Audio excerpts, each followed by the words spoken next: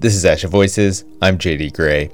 Many people turn to augmentative and alternative communication, or AAC, when they lose their voice or their ability to speak. But today's guests say AAC should not be viewed as a last resort. Autistic advocate Endeavor Corbin and SLP Amy Donaldson advocate for access for all autistic people who may choose to use AAC, even when speaking orally is an option. They explain how the choice for autistic people to use speech and AAC can fight autistic burnout and boost self-advocacy. Plus, they share what they've learned from the community of autistic people who use speech and AAC, and tell us what they've learned from collaborating with each other. I'm JD Gray, and this is Asha Voices. Support for Asha Voices comes from Asha Press. Since he started middle school, Cody never has enough time. With the help of some friends and his school SLP, he's determined to get his time back. Get this graphic novel, Cody's Adventures, How I Learned to Defeat the Time Snatcher, for 20% off. Visit on.asha.org/KODI. Joining me on the podcast are SLP Amy Donaldson from Portland State University and Endeavor Corbin, an autistic advocate who communicates using AAC. Through participatory research, which is research that includes people who are affected by the issue at hand, Amy and Endeavor present and write papers on autistic people who choose to communicate with oral speech and AAC. Endeavor identifies themselves as semi-speaking, today speaks orally and with an AAC device. On this episode of the podcast, you'll hear Endeavor communicate using AAC. One quick note before we get started, it can take time to enter responses to questions into an AAC device. On the podcast, I'll shorten that amount of time with an edit. But as Endeavor mentions later in this episode, it's important not to interrupt that silence if you're speaking with someone who is using an AAC device. Now, to begin our conversation, Endeavor tells us their personal story about when they began using AAC. Well, I began to speak late, and then was in speech therapy for years where they push tabled normative speech. But using mouth words is so difficult. As I grew, I found ways to avoid it at times. For example, writing out conversations with friends, taking days off from speaking, learning ASL and Latin instead of spoken languages, texting people in the same room, and carrying a set of index cards with prepared messages. I was still forcing myself to speak a lot of the time, but there were also times I just couldn't communicate at all if none of those options were available or respected. Finally, in my early 30s, another autistic self-advocate introduced me to high-tech AAC. They're a strong fighter for the right of all autistics to use AAC regardless of their perceived speech skills. And that made all the difference in my life. I was like, oh wow, this could be for me too? They said yes, of course. All that matters is whether it makes your life better. And so I trialed a device later that year and then got my own. In fact, not too long before I met Amy. You mentioned that what you call mouth words, speaking orally, could be difficult. Why do you choose to communicate with AAC? I can't always speak. Often what does come out of my mouth isn't quite what I meant to say. And even when I do speak words that match my meaning, they're not enough to meet all my communication needs. These are all known types of autistic speech, outlined by Zisk and Dalton in 2019. But beyond all this, mouth words are just exhausting for me. Producing spoken language takes an inordinate amount of cognitive resources that are desperately needed for other brain functions. So when I use AAC, my life is indeed better. In fact, I think I only use mouth words about 10% of the time these days. I have more capacity for sensory modulation, executive function, paying attention, participating in social interactions, learning new skills, and self-advocacy. We're going to talk a little bit more about one of the concepts that you mentioned. which sometimes people refer to as autistic burnout, which is this feeling of using a lot of energy for one task, in this case, speaking orally, using mouth words. We'll talk a little bit about what you learned about other autistic people who choose to use AAC through your participatory research in a moment. Amy, as an SLP, how did you become aware that some autistic people prefer to use AAC? I actually have been an SLP for over 27 years and a clinical researcher for quite some time, and partnering with the autism and autistic community for the majority of my career. And I'm humbled to say that I actually didn't know about this community of folks who use speech and AAC until I met Endeavor.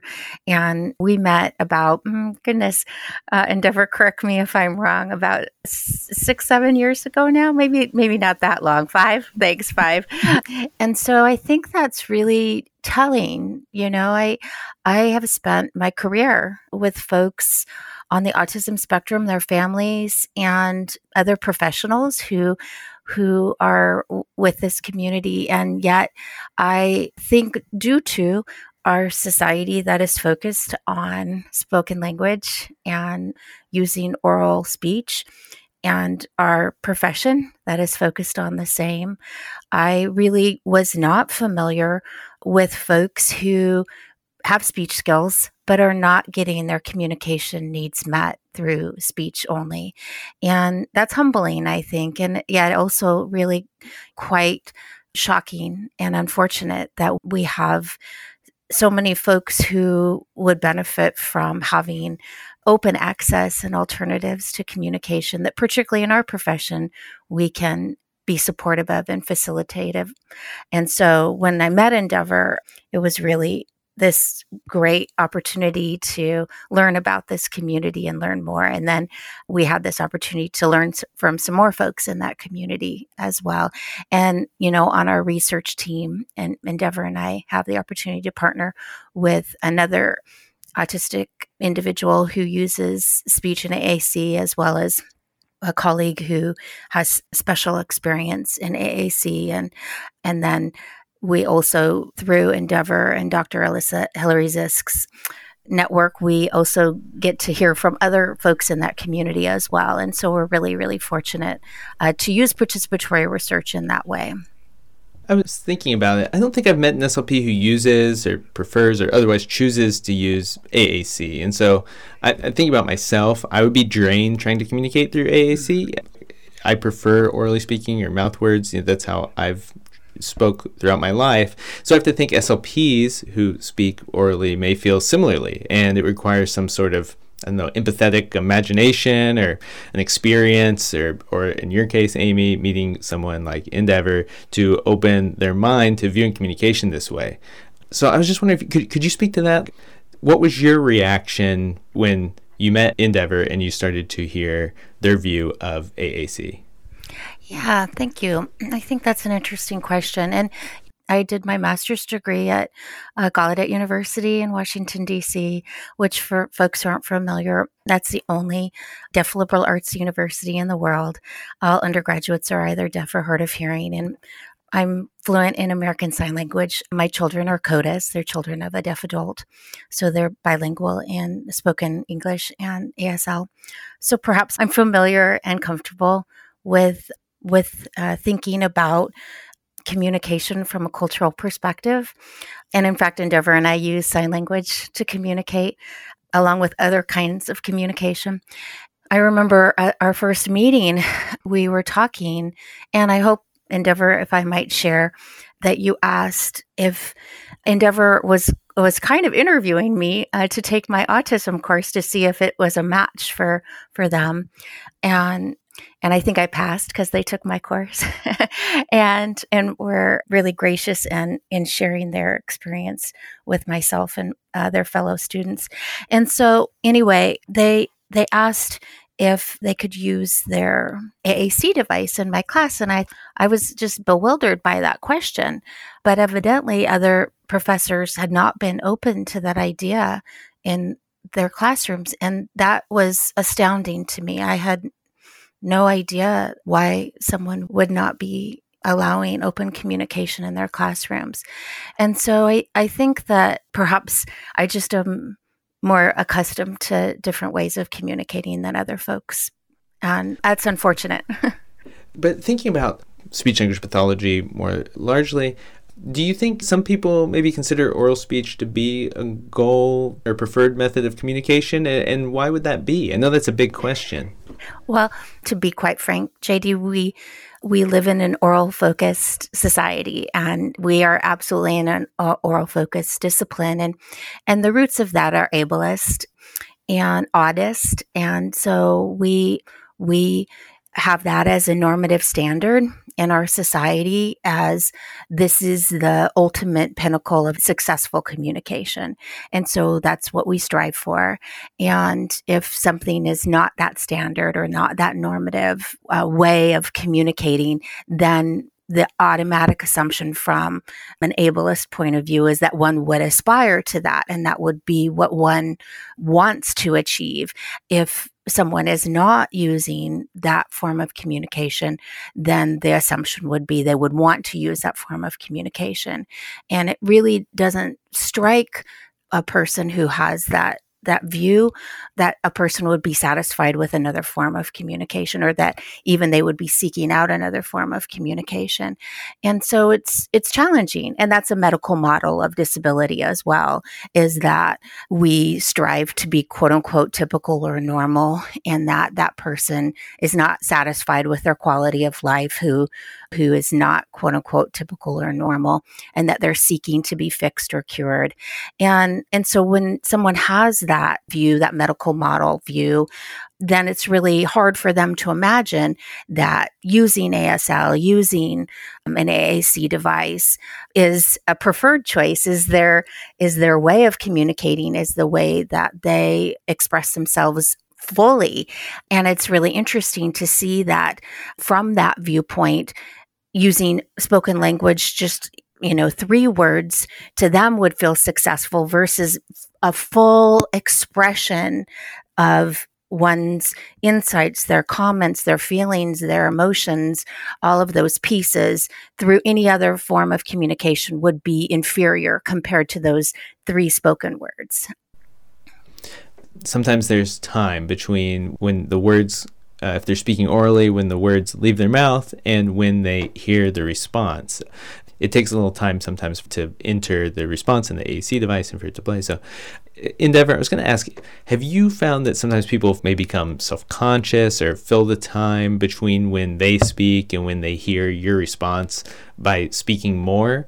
And what is that period of time like for you? Like should they feel uncomfortable in that moment? This happens more often than not, that people get impatient, and it's so frustrating. Partly just logistically. The more someone keeps talking while I'm preparing my message, the more behind or off topic my comment will be by the time I'm finally ready to share it. Speaking people generally move along with content so fast I end up missing out on chances to contribute. Moreover, it feels disrespectful, like interrupting someone speaking mid-sentence would be. So I often tell people who are new to communicating with AAC users, look, you have to get comfortable with that silence. It's not a bad thing to slow down a conversation to ensure equitable access. But I love what you said about feeling uncomfortable. Maybe that's really what I want people to do. Sit with that discomfort and examine it. Think about the ideas you've internalized about how conversations are supposed to work, and ask yourself why you accept them as good ideas if they don't work for everybody. That focus on the discomfort is really valuable. We're taking a quick break. In the second half of the episode, Amy and Endeavor discuss what SLPs can do to support autistic people who want to use AAC. Support for Asher Voices comes from Asher Press. Cody never has enough time, and as he takes on middle school, he can't seem to figure out where it's all going. With the help of some friends and his school SLP, can he learn to defeat the Time Snatcher? Find out in this new, first ever graphic novel from Asha Press, perfect for any SLP or educator specializing in executive functioning skills or ADHD. You can get Cody's Adventures for 20% off for a limited time. Visit on.asha.org/KODI.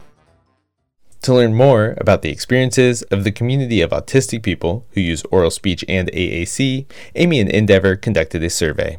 The duo, along with a co-writer, wrote about the responses in an article titled Everyone Deserves AAC, Preliminary Study of the Experiences of Speaking Autistic Adults Who Use Augmentative and Alternative Communication.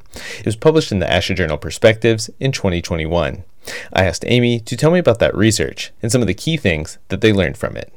We were interested in seeing what were kind of the communication successes and challenges of folks in this community, what were their experiences in different contexts, and also kind of what was the background of their communication experiences.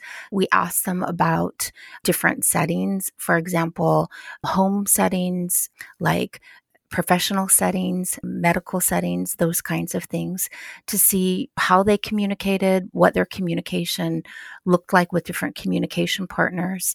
And what we found, it was a qualitative study.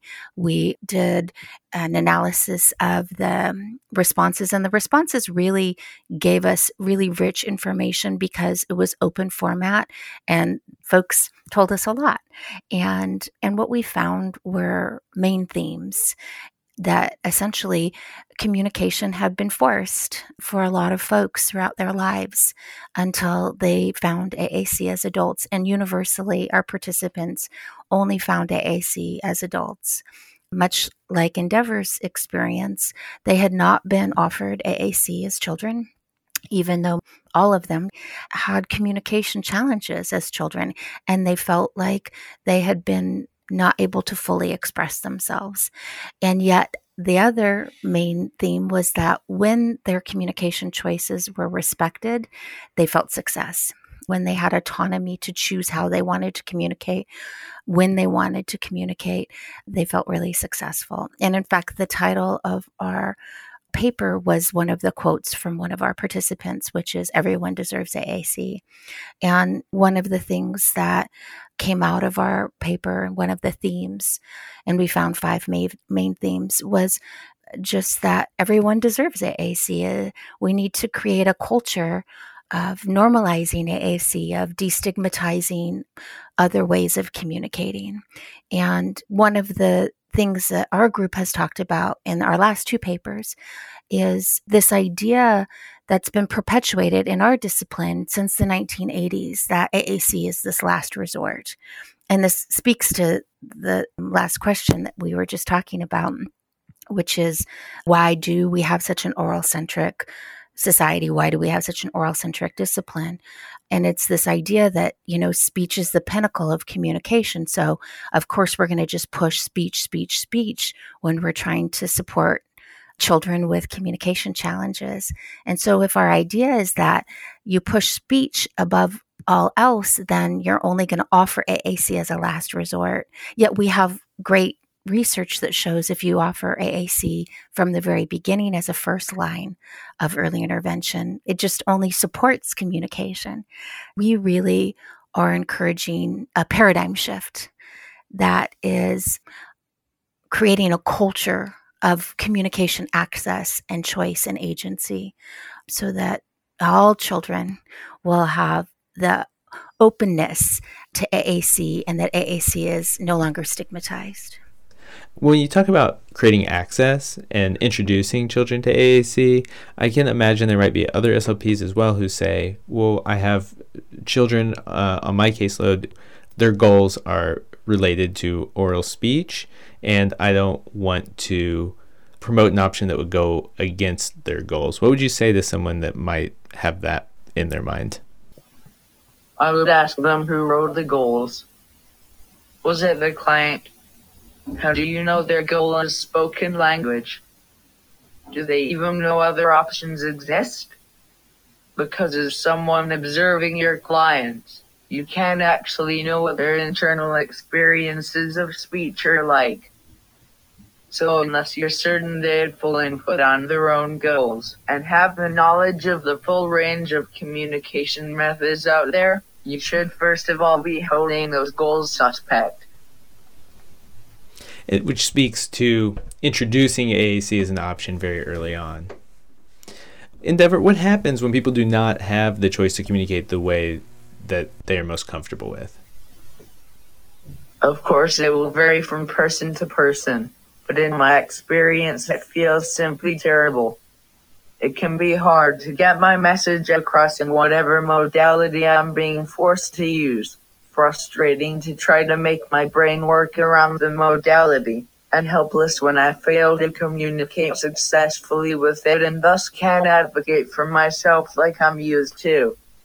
These are moments you might see someone engaging in, quote, challenging behaviors, but it's important for outsiders to acknowledge the internal experience.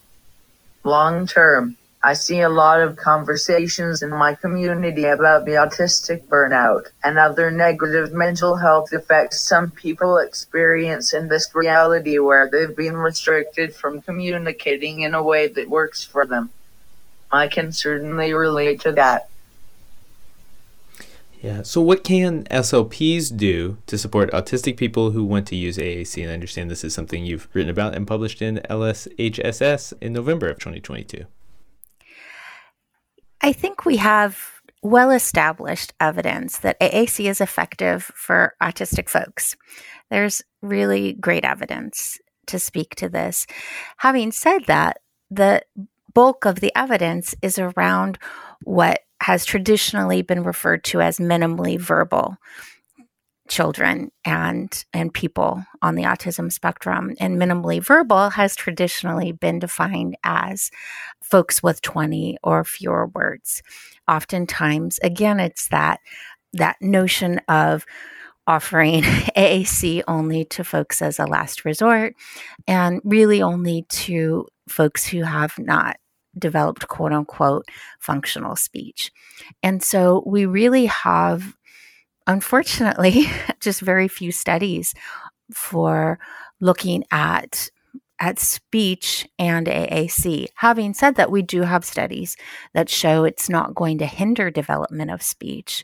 And we're starting again to hear from autistic adults who use speech and AAC. Yet the discouraging piece to that is how they all almost universally have had to find it without professional assistance. And so I think that we're falling short and really our professional duty to be communicative specialists and supporting communication. And so I guess what we would like to say to SLPs and what we've written about in our most recent article is how to, again, create that culture of communication for children from the very beginning. And so how do you set up opportunities for access? And one of the points that our team has made, and actually specifically Endeavor and Dr. Zisk have made in this paper, is what is agency and access? Because I think that one of the things that oftentimes we don't think about is that someone's agency, particularly a child's agency, really depends on the actions of someone else. And so a child can't have choice until their agency is really given to them by somebody else. And that's really fundamental in like an educational setting. And so we need to allow children to have choices in their communication and then the agency to act on those choices. So that means that they need to have the ability to communicate in the way they want, refuse to communicate. They need to be able to not have to be kind of forced into choosing a particular way or told that it's this one AAC, even if we're using AAC. And I think that's a little bit tricky oftentimes. If we think about how kids use communication in the world, they use it in lots of different ways. They use gestures, they use their voice, they use their body, they use lots of different ways to communicate. And then when children have communication challenges, we often kind of just like will zoom in, narrow it down to very particular one or two ways. And I think that we want to expand it so they have lots of different ways so that they can get their point across. And Endeavor was saying that oftentimes kids are frustrated when they can't communicate, and it comes out in those so-called challenging behaviors. And to speak to that point that Endeavor was talking about from Zisk and Dalton, for folks who aren't familiar, in their 2019 paper, they talked about 3 types of autistic speech that I think we really, as SLPs, have not talked about at all. And they're intermittent speech, which describes when a person cannot always speak; unreliable speech, which describes when a person experiences a mismatch between what they say and their intended meaning; and insufficient speech, which describes when a person speaks but cannot fully express everything they wish to communicate. So this is very different, very, very different than what we've been doing in speech language pathology for a long time, which is listen to what a child says and listen for a motor difference, a motor planning difference, or listen for an articulation difference, or look for particular kinds of errors. Those are all internal states. And so to speak to Endeavor's point, we won't know from the output of a child if they've actually met what they intended to communicate.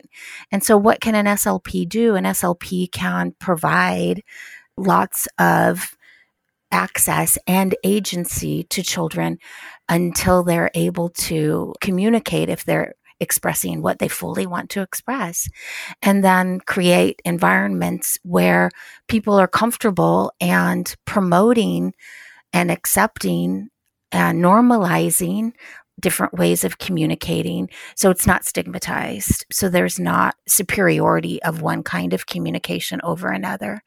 That's what we've been talking about, trying to do.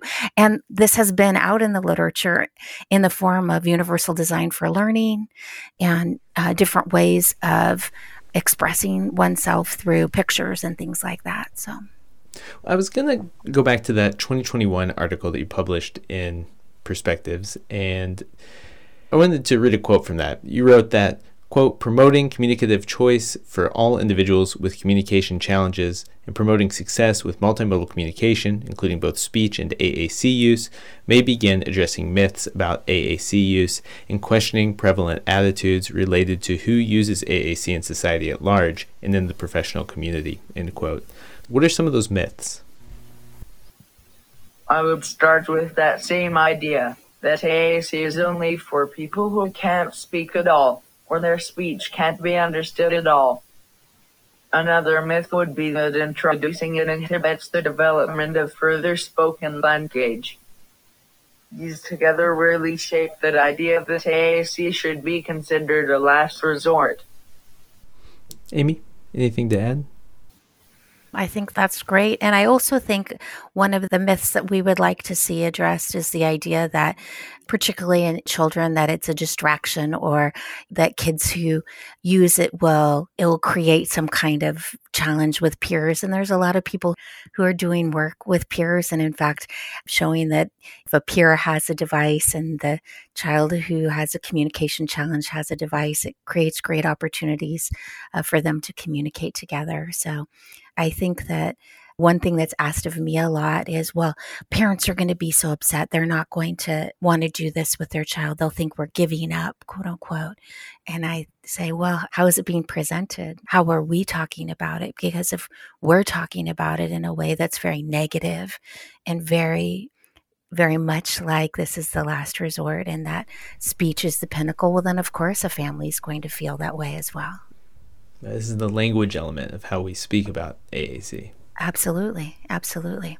If we had an environment where folks were using all kinds of communication in a really positive way, if we had an environment where folks like Endeavor were coming and talking in classrooms and normalizing how communication is different for all different kinds of folks and respected and valued, then I think we would be having all kinds of different conversations. Endeavor, if you have a message for SLPs, what would that be? I just want to emphasize, there's absolutely nothing superior about mouthwords compared to AAC.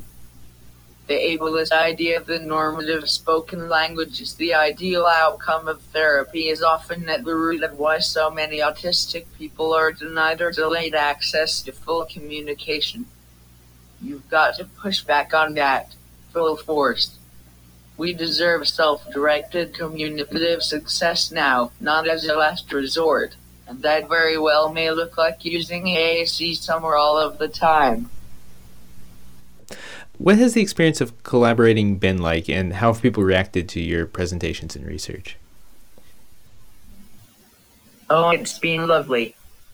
When Amy came to me, looking into whether this area of research would be valuable to the autistic community and asking if I was interested in being a contributor, I was excited despite not really knowing what I was getting into.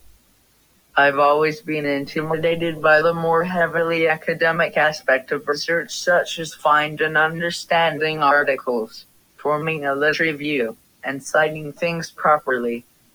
Amy has been as gracious along the way with that learning curve as she has been with listening to my ideas and experiences.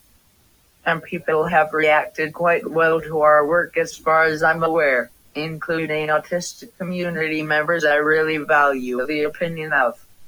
I think using the participatory research model really supports the validity and acceptance of our findings. Yeah. What have you learned from each other? I have learned so much about even just the practical aspects like research design and how to present results. For example, being able to back up our premise with existing literature and then being able to create a sound study design that has the ability to find out from my community the things we are indeed interested in learning more about. But beyond that, I think partnering with Amy has also taught me that, I have a place in academia even though I wasn't able to finish college, and more broadly that my opinions and experiences can be heard. Mm-hmm. Yeah. I guess I want to say that I've learned to listen and I've learned to learn. And things take a different timeline than I've had in the past, and is really fruitful. So it's exciting. What do you mean by that? You've learned to listen, you've learned to learn. I think that I was an intervention researcher for a lot of years, and there was kind of a path. You plan out an intervention, you implement an intervention, you collect the data, you analyze the data, then you take the next step in implementing the intervention in a different way. And I actually thought that I did community-based research because my intervention was in the community. So that's kind of funny.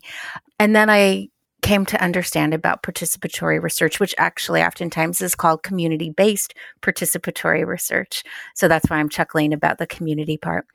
And then I could step back and realize that I wasn't in the community in the real sense of the word. And so now I spend a lot of my time just listening to things that I thought I understood and have a completely different understanding of because I'm not autistic.